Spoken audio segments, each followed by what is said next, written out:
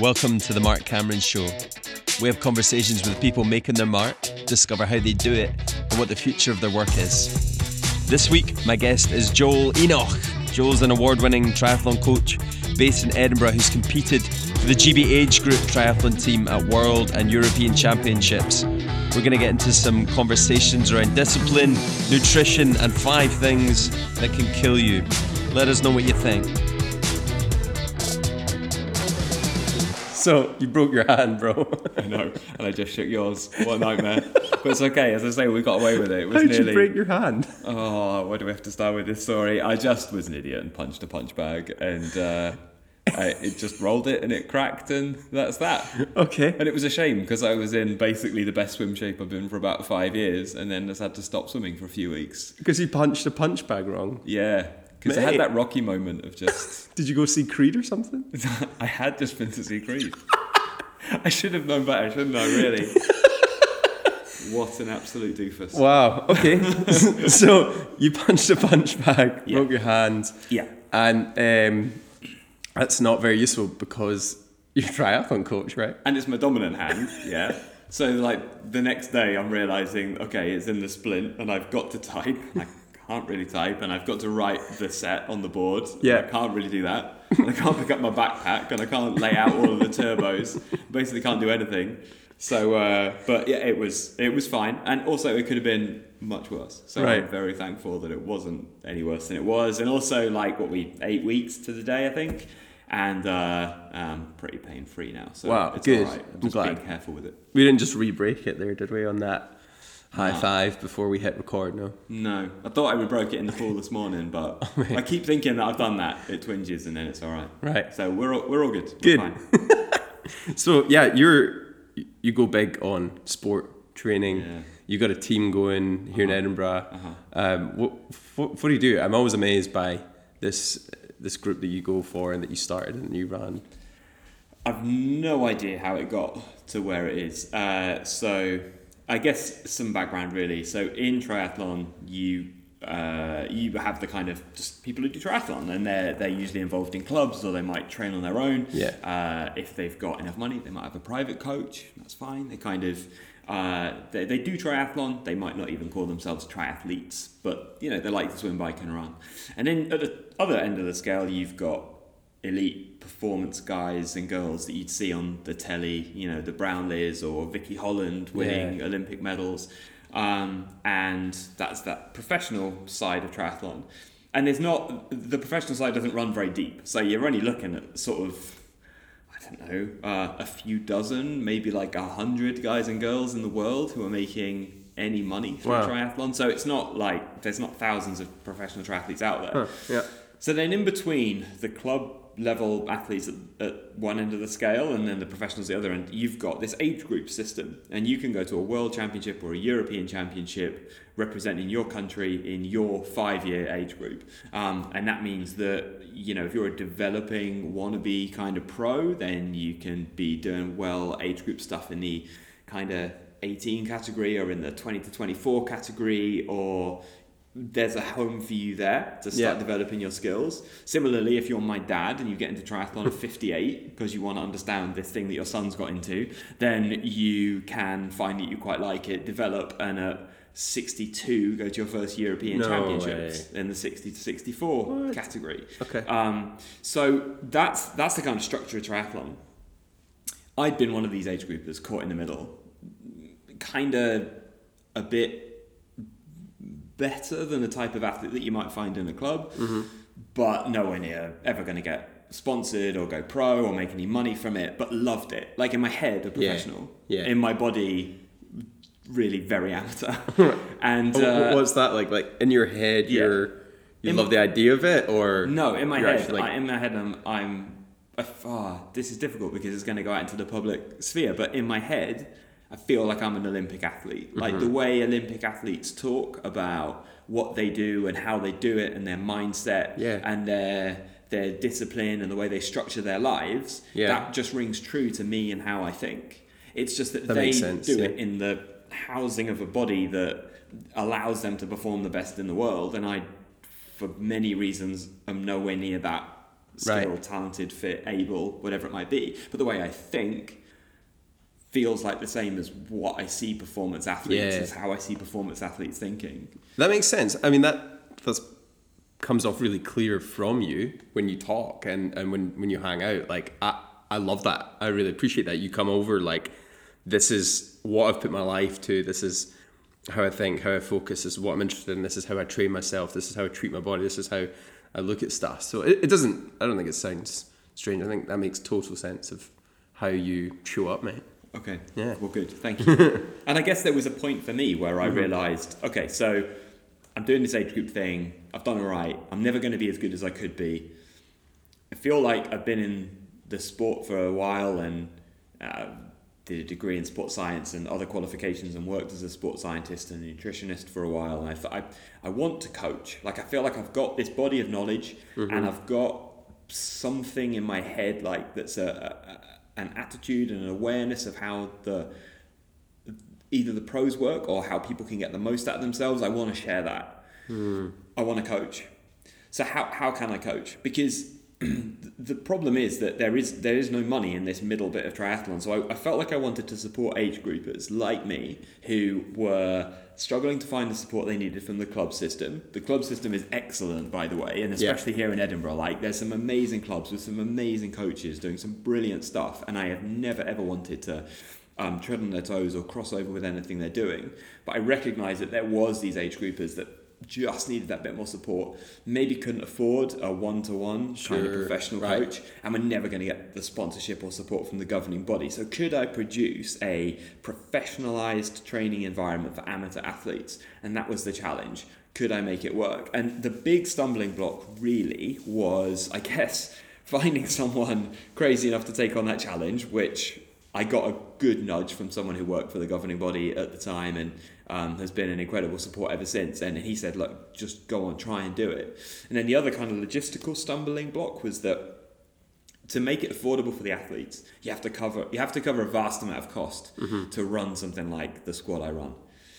To make that affordable for the athletes, you have to find sponsorship to cover the thousands of pounds. What are the costs what does it take cost-wise to?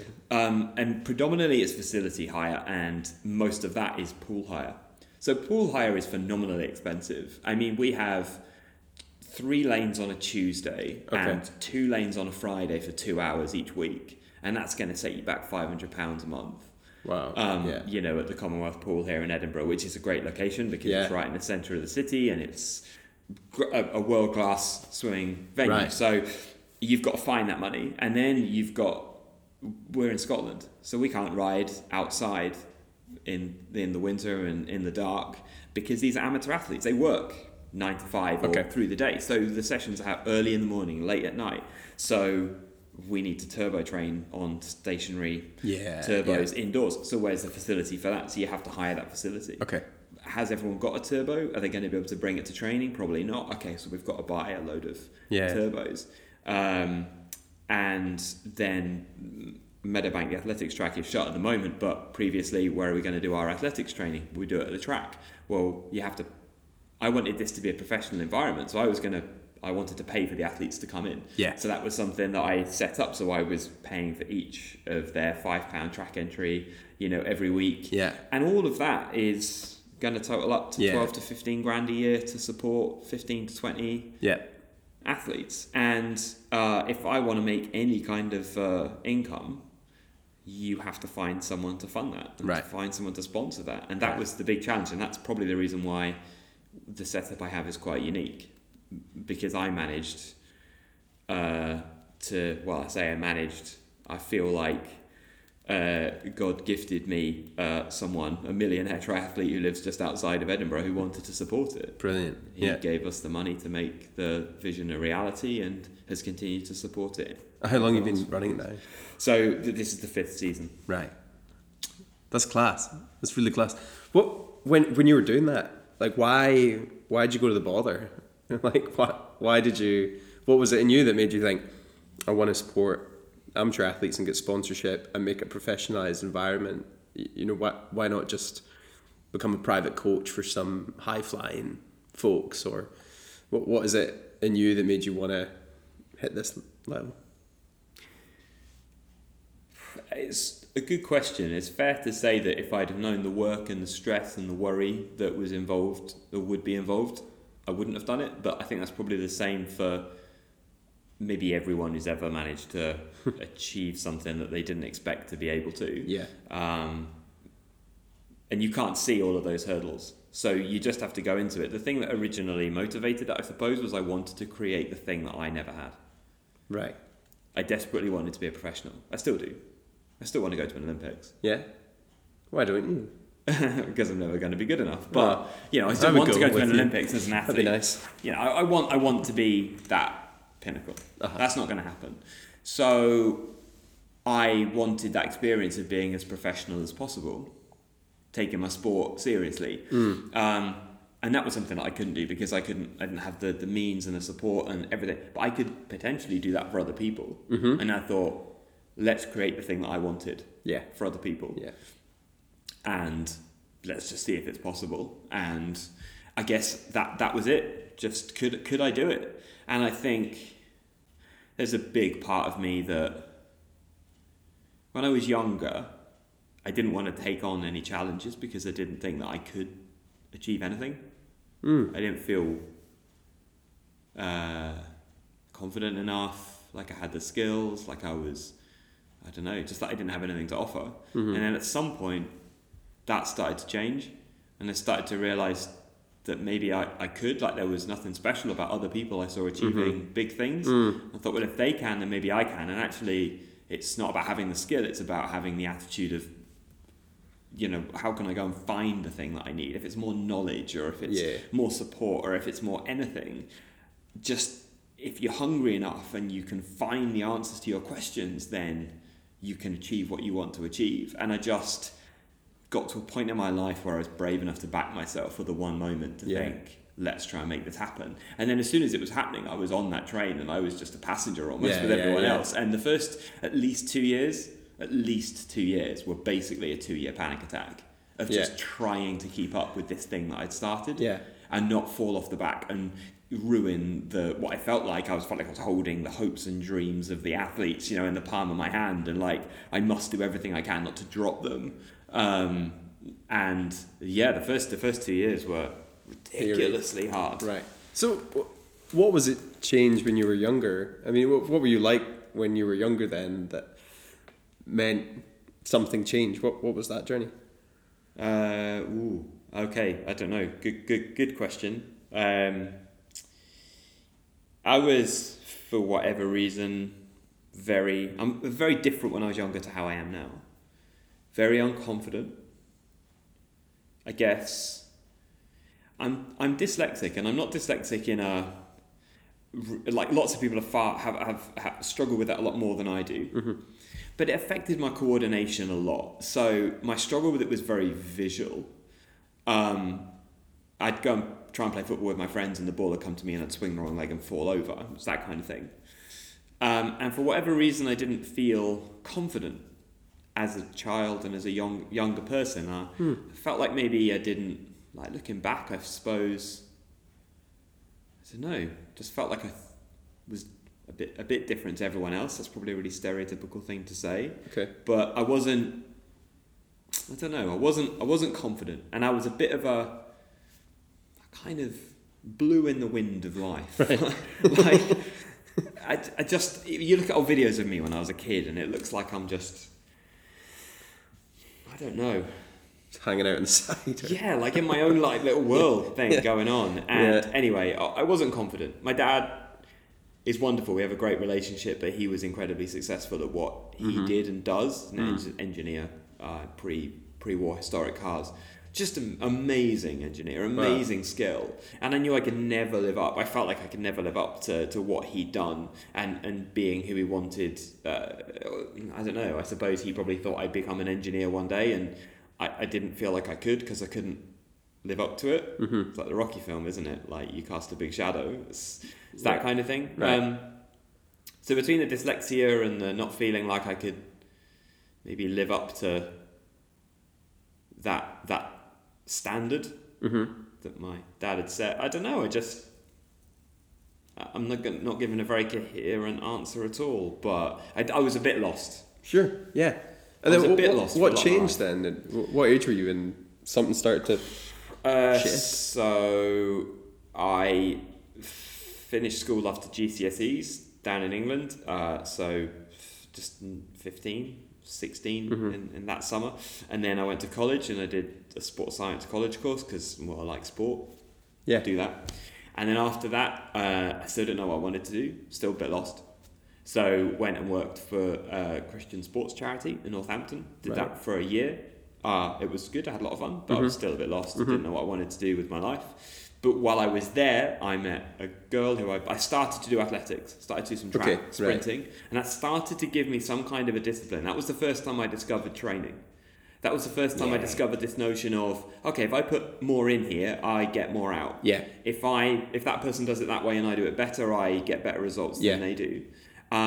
If they're doing something and I can't do it yet, I just need to figure it out and I can get to where they are. Yeah. All of a sudden, everything started to make sense. Life made sense through sport.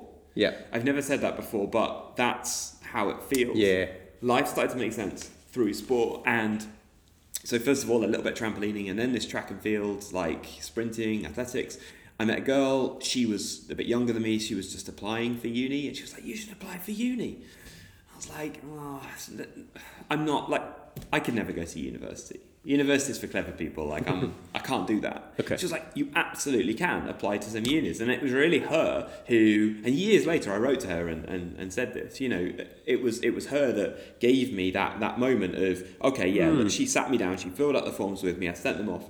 A few months later, I'm in London. I'm at an interview at Brunel University, and I've looking up at sporting idols, you know, who I've looked up to, who went there. Right. And I'm thinking, who went there? People like at the time. So I was doing track and field, and at the time, Ewan Thomas was a really like successful 400-meter runner, British record holder, and he'd gone there. And James Cracknell, Olympic gold medalist rower, had gone there. Okay. These people, I was like, amazing. They'll never give me a place. And I walked into the interview and I was so nervous, the most nervous I've ever been in my whole life, without any shadow of a doubt. I was shaking, and the lady interviewing me got about 5 minutes in and just went, it's okay, you can relax, we're going to give you a place. Wow. And I was like, oh my goodness me. And at that moment, my life, the angle of the direction of my life changed. And so then a few months later, I walk into a lecture theatre and I recognise the guy who's just next to me. And I'm like, who's that? Like, hang on a second. That's Tony Adams, Arsenal footballer who literally lifted the Premiership trophy about 2 months before. And he retired and immediately started a sports science degree on the same course as me. And I suddenly was in a different world. And the world that had started to make sense to me through sport, suddenly everything was about sport. I was studying sports science, I was doing athletics, I was also doing frisbee and other stuff, and everyone around me liked sport. And I started at that point to realise that I could work hard and I could achieve something, and just something changed in me. I think I'd been presented with an opportunity that felt like a second chance, and I was only smart enough to know that I needed to take advantage of it. And I was like, right, so I'm going to work hard for the next 3 years. And I wasn't great at university at all. I'm not that academic. But, you know, I remember someone saying to me halfway through the first year, why are you doing all this work? You only need 40% to pass. And at that point, already, I was like, yeah, but it's not about getting 40%. For me, it's about how much can I learn? Because I've got 3 years here. Yeah. To potentially change my life. And as I say, it was only it was, you know, that girl helping me apply. It was that interviewer giving me a place, and then it was just me realising that this was an opportunity I needed to take, and that turned my life, you know, massively in a different direction to where it would have been before. Right. It's crazy because it is just like those moments, isn't it? It's you know, these things aren't made up of long-winded journeys. It often seems that you can pull it back to 3 conversations that like actually have a significant impacting memory in your life, and turn all your decisions after that moment forward. I think realising that is really key, actually. Because if we can go through life and realise that every single moment might be a moment that changes something really significantly, right? Life can become really interesting, more exciting, And I think that we also can take advantage of opportunities that would have passed us by if we weren't aware of them. Mm-hmm. And we can see the potential in things, and we can just start to push doors Yeah. as we walk down this like corridor of life and see what opens and what happens and where we want to go next. Yeah. The issue I see in our society is that we just kind of stumble from one day to the next. I think as people, as a society, we just do our thing in the way that we do it. Yeah. And we don't lift our eyes up. We don't look out. We don't engage with what's going on with us around us. And sport taught me that you need to do that, because if you want to be good, you've got to take advantage of every little opportunity that comes your way.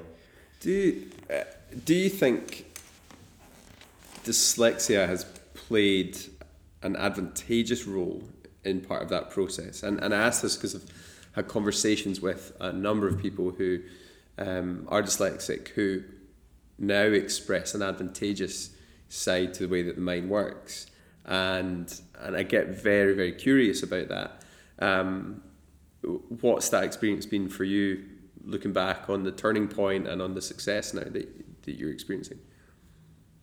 I can understand why people say what they say about being dyslexic and having that little thing that you've got to work through when you're young, because it's one of those little hurdles. Like it is surmountable for most people. It's one of those things that you can go. You just got to work at it. You've got to work around it. You've got to find your way through it. And it's also something that tends to manifest itself early on in life. So it's something you have to figure out. It's like almost an adult thing you have to figure out as a kid. Okay. So it can be really, really formative. For me, it was mainly just a problem, like in my life. Like I don't look back at it and then play the fiddle about it, because it wasn't that big. And I also don't look at it and go, oh, it made me. Mm-hmm. It was something that was a fairly significant issue, I suppose, when I was younger, and something that I struggled with.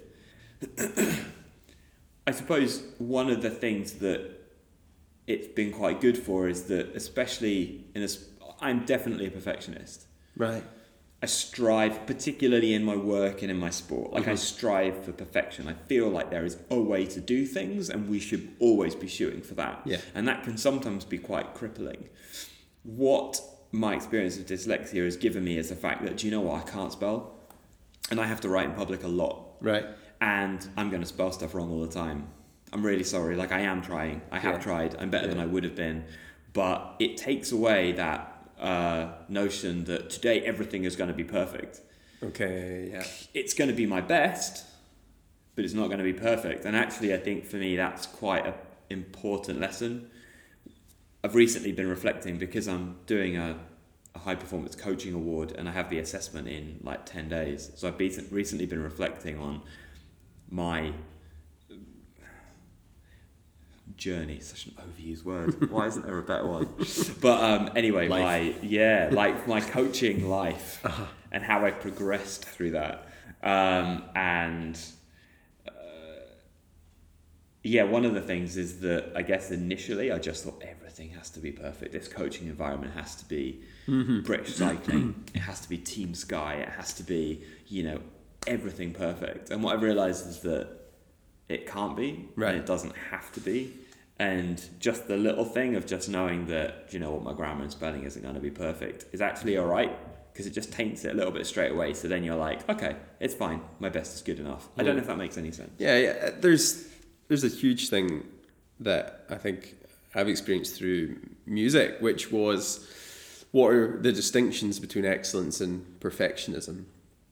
And it seems like perfectionism seems to show up that if there's one thing wrong, then it's never good enough.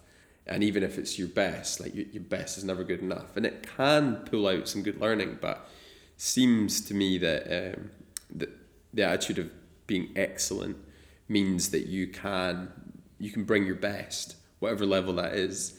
And as long as you know that is the best that I brought, that is the best I could bring there, and I'm going to learn from the mistakes, then actually I can draw deep satisfaction out of that and get up with more interest, more curiosity the next day, rather than being guilt or failure in what my passion has been. And because passion isn't going to cause perfection, is it? Like, no. Passion is going to push I mean, it'd be worrying if you had a perfect environment, because then you wouldn't make it any better. But you have a passion to improve people. You have a passion to see people get beyond perfect by actually saying, we thought this was what it was going to look like. I thought Team Sky was the best that it could be, but actually I've created a different way that has brought access to these people. Yeah, you've got something like that gets beyond perfectionism. There is no perfectionism as well, right. Because I think you have to realise that who's rating this environment or this bit of music or this piece of art or this whatever. All right, I might think it's perfect, but half the world might think it's absolutely rubbish. Yeah. So is it perfect? Depends who we're asking. Yeah. So perfectionism, it doesn't exist. It immediately doesn't exist. Yeah. So all you can do is strive for your own excellence, for either yourself, if it is something personal, or the group that you're working with. Yeah. Or maybe a combination of both. I think that striving to do your best and achieve excellence is something something in my life which I'm sure is going to continue to be a little thread that runs through my life forever. How does that affect the way that you make decisions then? You got an interest around the decision making that people do and the psychology of that. How do you go about making the decisions that you make as you're aware of your passion for people and desire for things to be better and better? Not sure.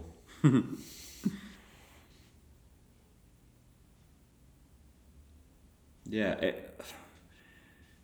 I don't know whether I've ever thought about it, the link between kind of striving for excellence and decision making, but I suppose that in my life,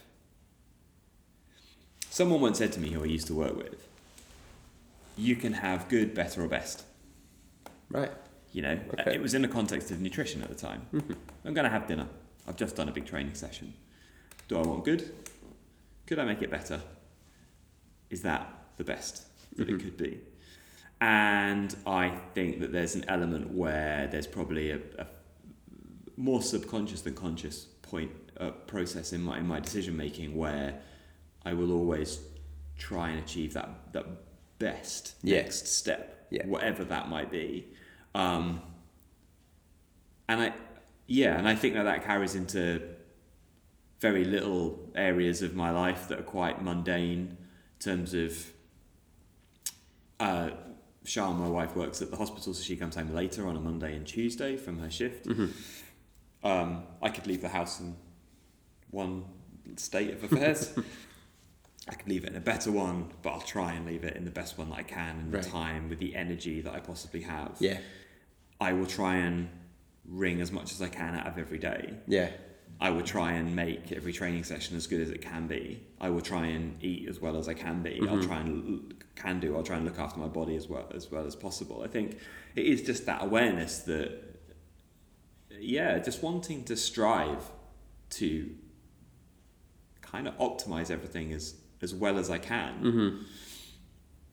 And that's with individual decisions, but then that's going to sit in a context of your whole life.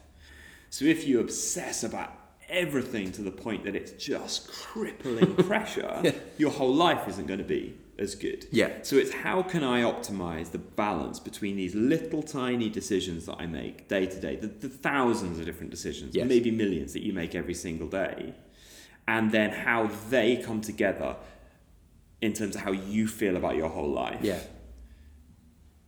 I don't know if that makes sense, but I think that's probably how I go about things. I want to go to bed at end of every day knowing, I made the right balance of decisions that today feels like it was the best it could be. Yeah. And I want to be able to say that at the end of every week and every month and every year and on my deathbed. Exactly the same. Wow. And do you track that kind of a process? Imagine, I hear people like Jim Collins, like they literally have a +2, +1, 0 system of how his day was, and then he like stores that up over. Do you track that, or do you just hold that innately as this is how my life is working right now? How do you work that? I think I don't track it in some kind of a tick box, kind of a little bit more numbersy kind of system. I definitely do hold it internally. I am aware of that constantly. I'm aware of all of those decisions. And to the point that to get that overall life balance, there are sometimes when I need to switch that off. Because there are sometimes I need to take a break from being me. Right. And I have to do that quite regularly. Oh, wow. Where do you go to have a break from being you?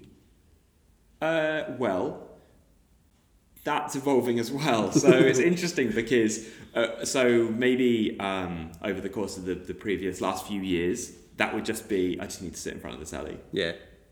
I just need to think about nothing other than what's flickering around the screen in front of me.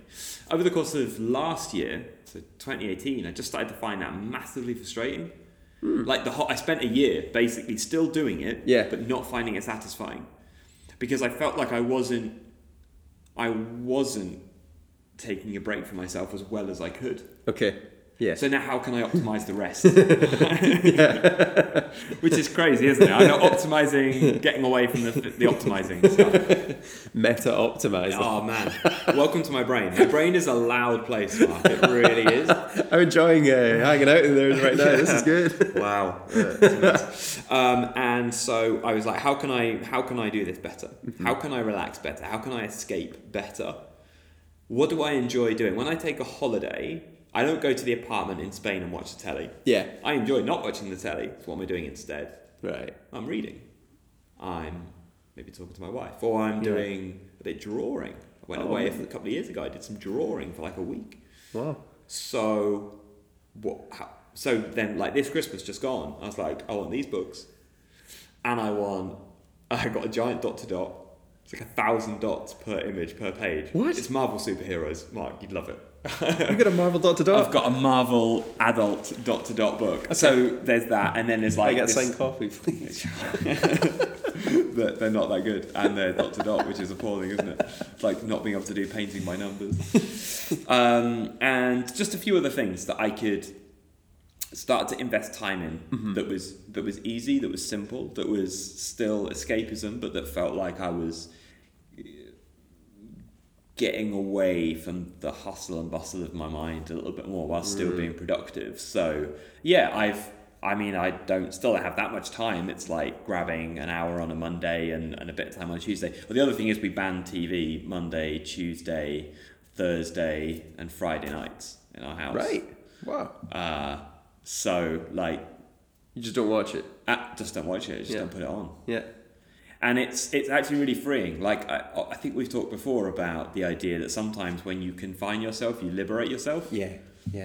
And it's that thing of just going, I won't do this thing, and actually by not doing this thing, I feel freer. Yeah. I love this idea of creative limitation and limiting yourself to produce something more creative. So sometimes it's a technique used in music production or where you say, okay, let's try this again, but let's not hit these certain parts of the kit, or let's just take them away. Or I'm gonna, like, I'll break a string on a guitar and not instantly go to replace the string. I'll try and figure out different things to play, and it just changes what you do. So you put a limitation on yourself for the purpose of seeing what it creatively punches and pushes out of you. I think, choosing to switch the telly off, that's a great one. Right. And it's been all right. Okay. Like, it's been fine. I felt this year, let's talk about this year. We're in, just beginning of March 2019. When I say this year, I mean this season. So that started, the beginning of, or mid-October. And this last kind of 5 months has felt really balanced, really productive, really enriching. And really the only major changes have just been that balance in terms of my kind of away time.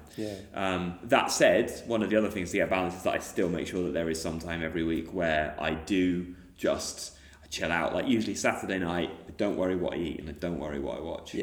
And I still actually generally make good decisions, because then I'm looking forward to the thing that I'm going to choose to watch, because I've saved it up. I might not have been able to watch it for the rest of the week. Right. And I've got that one opportunity to like eat kind of whatever I want, but I've increasingly realised that the stuff I thought I wanted, like the junk food, is actually not as It's not as much of an investment as actually just cooking like some really nice food and giving that some kind of time. Yeah. So yeah, somehow it's precipitated better decisions just even in those moments. So You have such a commitment to what I would see as like discipline and structure, reflection on how to do things better, and I get really curious what the passion that lies behind that is, because like it seems you've got a huge commitment to all those actions and even to the rest from those actions to restore. What's the passion for in you? What are you doing all this for? Like, what are you believing? What do you believe you're doing all this for? It's entirely my faith. So I am a completely different person to the person that I would be if I didn't have the Christian faith that I have and feel like I've been saved by Jesus dying in my place. And if I didn't have that faith, you wouldn't recognize me as a person. I wouldn't live here because I wouldn't be married to the person I'm married to. Yeah. And I wouldn't be doing sport Yeah. because the discipline would have been too hard. And I wouldn't care what I ate. Yeah.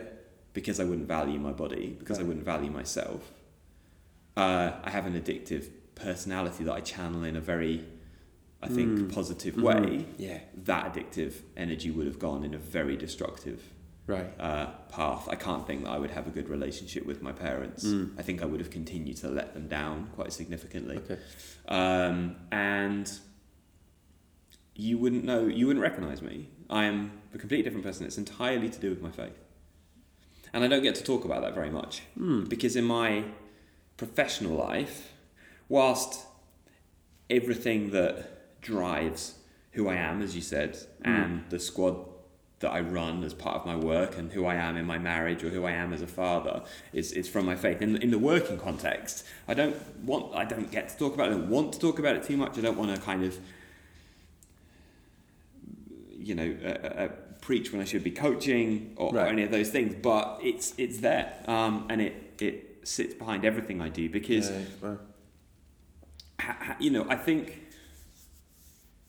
some people look at religion or Christianity or the stories that they might have heard about from the Bible or they might read, and it's like some kind of far off thing, and I've never felt that. I've always felt like it's something that's very, very recent and relevant. And do you know what? If it's true, a guy, Jesus, who was God, died for me. Now, if I was walking through my life just as my life and something happened which meant that someone right there in front of me died for me, they pushed me out of the way of traffic and they took the impact from the bus, how would I live my life? If the last thing they said was, do good with your life or something like that, live your life for me, how would I live my life? Well, I would live it completely differently, wouldn't I? And that's what I feel has happened.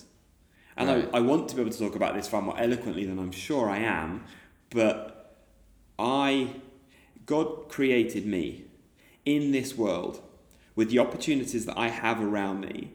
I would be a fool if I didn't utilize every single one of them. Right. And wring the last little bit out of it. Yeah. And do everything that I possibly could to honour that love and that blessing and that grace that's been given to me. I am, every single day I wake up and my life is a carefully packaged gift with a lovely ribbon on top of it. And I get to rip it open and live it. Why on earth would I waste that by not doing everything I could with that gift? That to me just seems wasteful and foolish and not how I want to be or who I want to be. So do you know what? I push myself and I make myself tired and I live in a way that is disciplined and that is hard sometimes. I don't want to do it. I'm in a great period of my life at the moment, but I still woke up on Wednesday 2 days ago and just didn't know how I was even going to get out of the bedroom. But I did. And then I figured out how to get downstairs, and then I figured out how I was going to coach that session, and then I coached that session, and then I had my... Do you know what I mean? Right. Just everything you can in service for the greatest thing that I've ever been given, which is this life and an eternity in heaven. Wow. So you really take the aliveness that's brought you and turn it to energy, I think, which is curious because sometimes religion or the distinction of a faith within that is something that is like a kind of, it means I can live however I want, or it just means I've got this thing to blame for the problems in the world, and it's got this way that I can sort of judge people or judge other systems and other folks. I find it really interesting that you've just taken this faith and you've like turned it into energy, and turned it into drive and a joyful way of taking responsibility for your life, and what you can contribute to it. I think it's really, really interesting, and you don't hear that an awful lot. And I think it's really. I see people who have a passion for sport and training, and they can be this fascinating fusion of where their faith gets expressed through sport or training very clearly, and it seems to sort of multiply discipline, multiply the hope for results, and a passion and a drive for other people. So it comes, I think, as well. Like I'm not good at quoting chapter and verse, and I don't know how helpful that is to people, to be honest. But one of the few verses that I can quote is John 10:10. I have come that you might have life to the full. Right. And it's not that you may live. It's that you might have life to the full. Life being this active, joyful, energizing, colourful, wonderful party, carnival of a thing. Yeah. But that's not just going to happen. Yeah. That you may have life to the full if you put the work in, if you respond to the opportunity that you've been given. And I want to respond. I want to respond every day. Yeah. I want to figure this thing out as best as I can, so that when I die and go to heaven, I can arrive at the pearly gates and God can say, "Well done, good and faithful servant." Right. Do you know what? You screwed up more than you got right, but I appreciate that you did everything you could with what I gave you. Right. Oh. What's the thing about nutrition that you're seeing? Because you just hear more and more people leaning towards this now, particularly when health conditions don't have clear medical outs, and people are trying to manage their life better through nutrition. What is this? What is the epidemic that's the problem there? I might not answer the question directly, but I think we're moving into a really transitional period of nutrition, where we're starting to realise that nutrition is actually something that can make a difference to the health of the nation. And we've probably been too focused on treating the sick rather than making sure that people don't get sick in the first place. Okay. And that nutrition is a massive part of that. Right. It really is true to say we are we are what we eat. Yeah. And if you want to be a healthy person who lives a really long time and doesn't get sick, then you have to watch what you put in your body. It's as simple as that. I mean, at the end of the day, what are we made of? We're made of the water that we drink, the sunlight that shines down on us, and the food that we put in our body. That's pretty much it. So who do you want to be? Because it's going to be governed by what you put in your mouth. Right. So there are, at the moment, we're at this point where I think people are starting to realise that, and they're starting to knock about the ideas of, okay, so what does this optimal diet look like? Right. What should we be getting everyone to eat? And the answers that are coming are having impacts on manufacturers and food suppliers that are going to be alienated by those things that we're finding out. And so then there's a bit of a backlash from that. And then there also has to be a re-education of the public about the importance of nutrition, because a lot of people are realising this, but it's not known in the mass society or culture yet. And then we have to re-educate the medical profession, because you can go and study to be a doctor for 5 years and you do 2 days maybe I think 2 days On nutrition. On nutrition. If you're in America, there's a few years ago, I think it's in 2006, they put together a governmental policy that all medical degrees had to teach nutrition. Like as a module. Because as a module. I think it was. I've got 2 weeks worth, but it might have been 2 days. And then they decided they didn't want to do it. Universities collectively decided that was a bit too much, so they decided to make it optional. So then this government policy became optional, and then on a review of that government policy and how well it had been implemented a few years later, it was found that I think 2 organisations had taught about like 1 hour to their medical students over the course of the entire degree. That was it? Yeah. Oh my gosh. But giving someone a serving of broccoli every day, someone who has had breast cancer or prostate cancer, you give them a serving of broccoli every day, and it reduced their risk of getting that cancer growing back by 30 to 50%, which is more than the leading cancer drug bowl of broccoli would do. Bowl of broccoli, that's it. Mate. But we're not prescribing that. Right. Because no one financially wins off of broccoli. Well, so I get that this shouldn't become an either or, and there should just be more and more and more things that should affect your system, from the way you think, the way you're eating, the drugs that you're taking, the way that you're treating your body with exercise. Why hasn't nutrition logically become friends with drugs and medication? Is it the money thing, you reckon? Is it just hard to prove? Why is it not more common sense? There is a few things there, and I have to be completely open as well. You know, I'm not working in the medical profession, and I'm not a doctor. My master's degree was in nutrition, with a particular slant on nutrition for public health. So I have some experience and knowledge there, and there probably hasn't been a day since 2005 that I haven't, done some kind of research or reading or thinking about nutrition. So there is a depth of knowledge there, but it doesn't come from being a doctor. As best as I can work out, there's a lot of just tradition. Things are done. Things are in a lot of walks of society. Things are done the way they're done because that's the way that they've been done. So it takes a long time to turn those ships around. There's the other aspect that in the medical profession, the types of trials that happen for drugs are like intervention trials. Yeah. And it's quite difficult to do some of those things with nutrition and get definite results that then will change the opinion of the medical profession. And even if you can do a study, you need study after study after study after study on every single issue before you're going to change attitudes. Sure. Yeah. Then there's also the money side and the commercial side of medical care, which is different in the UK to in America.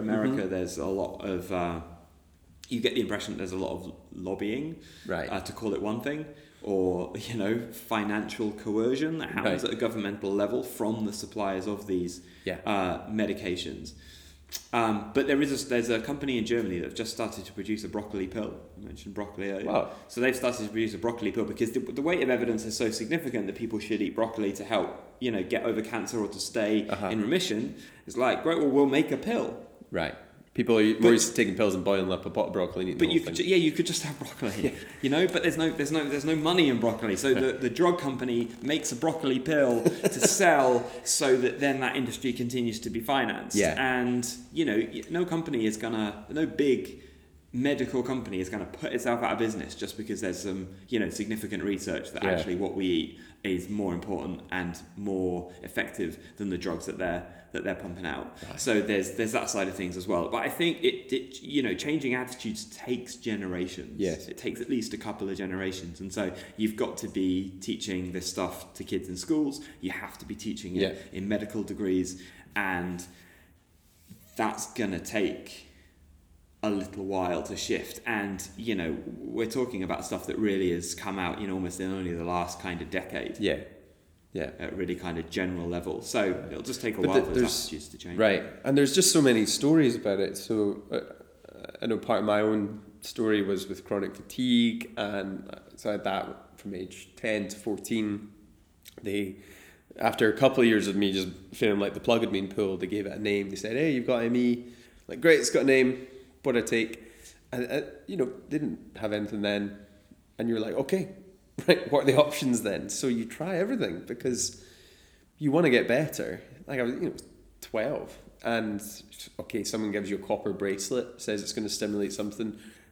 I'm going to wear a copper bracelet or stick something in my shoes or under my pillow. Let's give that a whirl. And you try different stuff and you get open-minded because the thing that you'd rely on doesn't have an answer yet. And,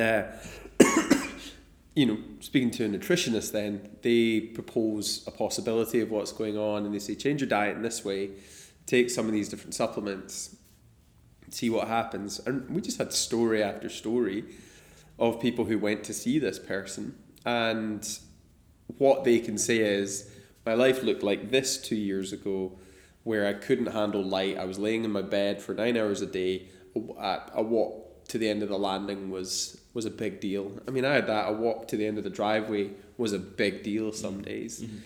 Then I went from that to feeling like the fittest person in the room, full of energy, absolutely buzzing. So, and I guess there, it's not that I have some kind of factual evidence of it. I just have my experience, Mm-hmm. What did it do? Did it sort my head out and energize me? If so, great, let's do that. And I just get really curious about that because there seems no need to take away from the traditional roots of medicine we have, but this is all just an addition to the system. So yeah, and it's in addition to this, it's an addition to the system which is going to save the system. Yes. Because the NHS is going to fold. It's going to, it at the moment is buckling under the weight of just type 2 diabetes. So everything else, change nothing apart from type 2 diabetes, which largely is a lifestyle condition. Yeah. You change that through diet and exercise, which you can in the majority of cases, not in every single one, in the majority, and you put billions back into the NHS, which will save it. Right. That's all we need to do. Yeah. Eat better, move better, no type 2 diabetes, yeah. Save the NHS. Right. Simple. So we can save that system that we rely on so that it can support people in the way that it needs to support people, and not just propping up all of the people that actually shouldn't be there, and that it shouldn't need to support. It's just that we did a really bad job of educating them, and we were really slow to take on board the evidence that was there right in front of us. Right. It does make sense that if we are human bodies and we are so similar in terms of our makeup, then really, like say, the only differences we can generally get into us is how much of the sunlight are we getting in, how much of the water are we putting in, and what other carbons are we entering into our system, and we will have dramatic effects through that. Mm-hmm. I saw this documentary and heard about a number of ways that people who had cancer, like stage 4 cancer in the liver, recovered, and this doctor started to say there was like 75 different ways they identified people who'd had radical remission, and they said they didn't all do these 75, but they pulled it down to about 9. I'm interested what your take on these would be. So they pulled this 9 down to say people who had radical remission from cancer radically changed diet. From their perspective, they took control of their health. They followed their intuition.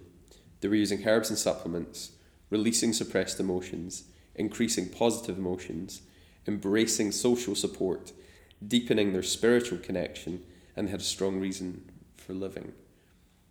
What's your take on that from your experience in nutrition and the way you think and that spirituality? Well, we're all going to die of something. Yeah. So what's going to kill us? And before you were reading the list, I kind of saw you like preparing the question, and I thought, right, okay, what's he going to mention? He's going to mention exercise, right? Diet, right? Loneliness, stress, and purpose. That was the list. Can you say that again? Yeah, maybe. Exercise, nutrition, loneliness, stress, and purpose. like having a purpose in life. Yeah. Those were the 5 that I thought maybe you'd pull out, and I think that some of those, I think that essentially summarizes those 9. Because there was a couple of points that I would probably summarize on the same stress about. Yeah. And largely those are those things. I think those are the things that ultimately kill us. And if, nutrition, I understand why people say, oh, it's really, really, really complicated. Exercise, I can understand why people go, oh, it's hard work, and where do I start, and what kind of exercise should I do? But actually, just boil it down. Do you know what? Just actually do some movement that you enjoy, and that'll help stress. Do it with some people, then you won't be lonely. Have some kind of purpose, so maybe pick some kind of a goal. It doesn't have to be to do with the exercise or the nutrition, but just pick some kind of goal in life, so you kind of know where you're going and you're not lost. You have a direction. You'll need a direction. We need a purpose. That's what we feed off. And so I think that they're the big 5, and then the other one that was the addition, the 6th that I should have had, is that maybe that kind of spiritual connection, and that realization that we can have a purpose but also be part of something bigger. I think it's a really interesting list. I'd not come across it before, but in my own reflections, they were the kind of 5 sort of areas that I would come up with. And they're the things. They're the big wins. There's no magic bullet to some kind of utopian life and perfectionism that doesn't exist. But there is some fairly easy wins, and they are those 5, 6 things. But we're not. Look at our society. How good are we at nailing those? Right. Well, let's look at, and I'm doing this off the top of my head, I've never thought about it before, but let's look at loneliness. Young people are more engaged with society now through social media than they've ever been, and so they are more lonely because we don't interact with real people in the way that we used to. So we're setting up a generation that's going to be lonely with maybe poorer social skills. I'm not demonizing social media, but I'm saying we're going to learn how to use it. And how well do we look after our old people? Well, compared to Asian culture, not very well at all. You retire, you're past it. If you want to keep working, maybe work on the checkout in Tesco. We don't celebrate the wisdom of our old people in the way that we should do. Those people should be in prime jobs, prime positions, because they've got 30, 40 years of wisdom and experience that we don't have, sitting here in our 20s or 30s, So that would give people purpose and direction, and it would deal with loneliness, and it would and then you look at stress. We've talked about this before, away from being recorded, but we feel the pressure to live in a certain way. Why?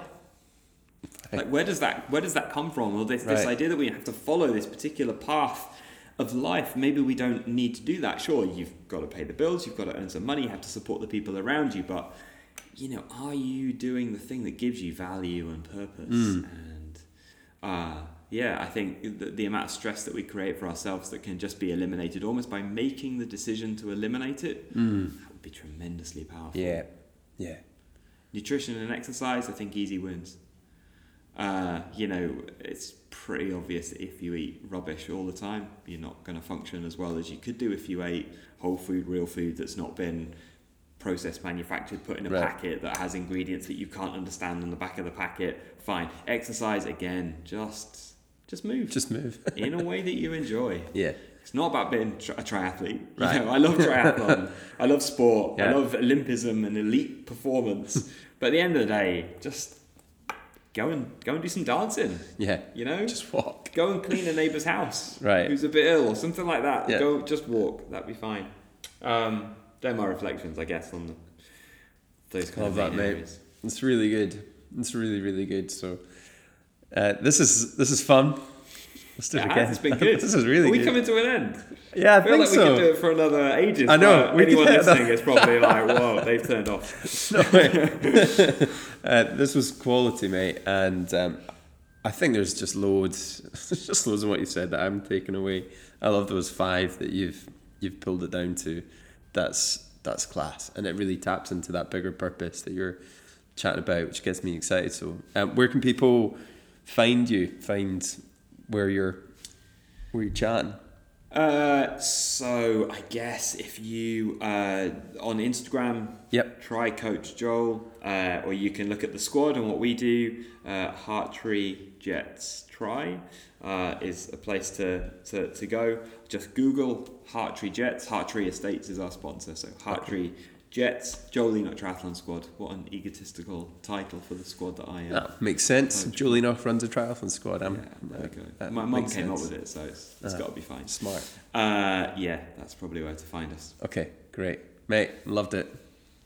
I'll go with that good hand. I'll get the good hand this time. Joel Enoch.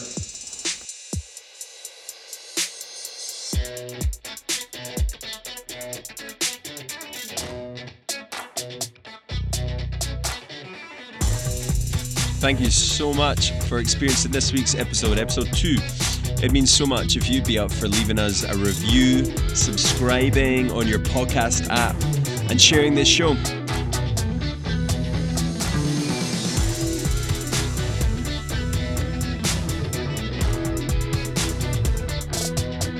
Thanks, everyone.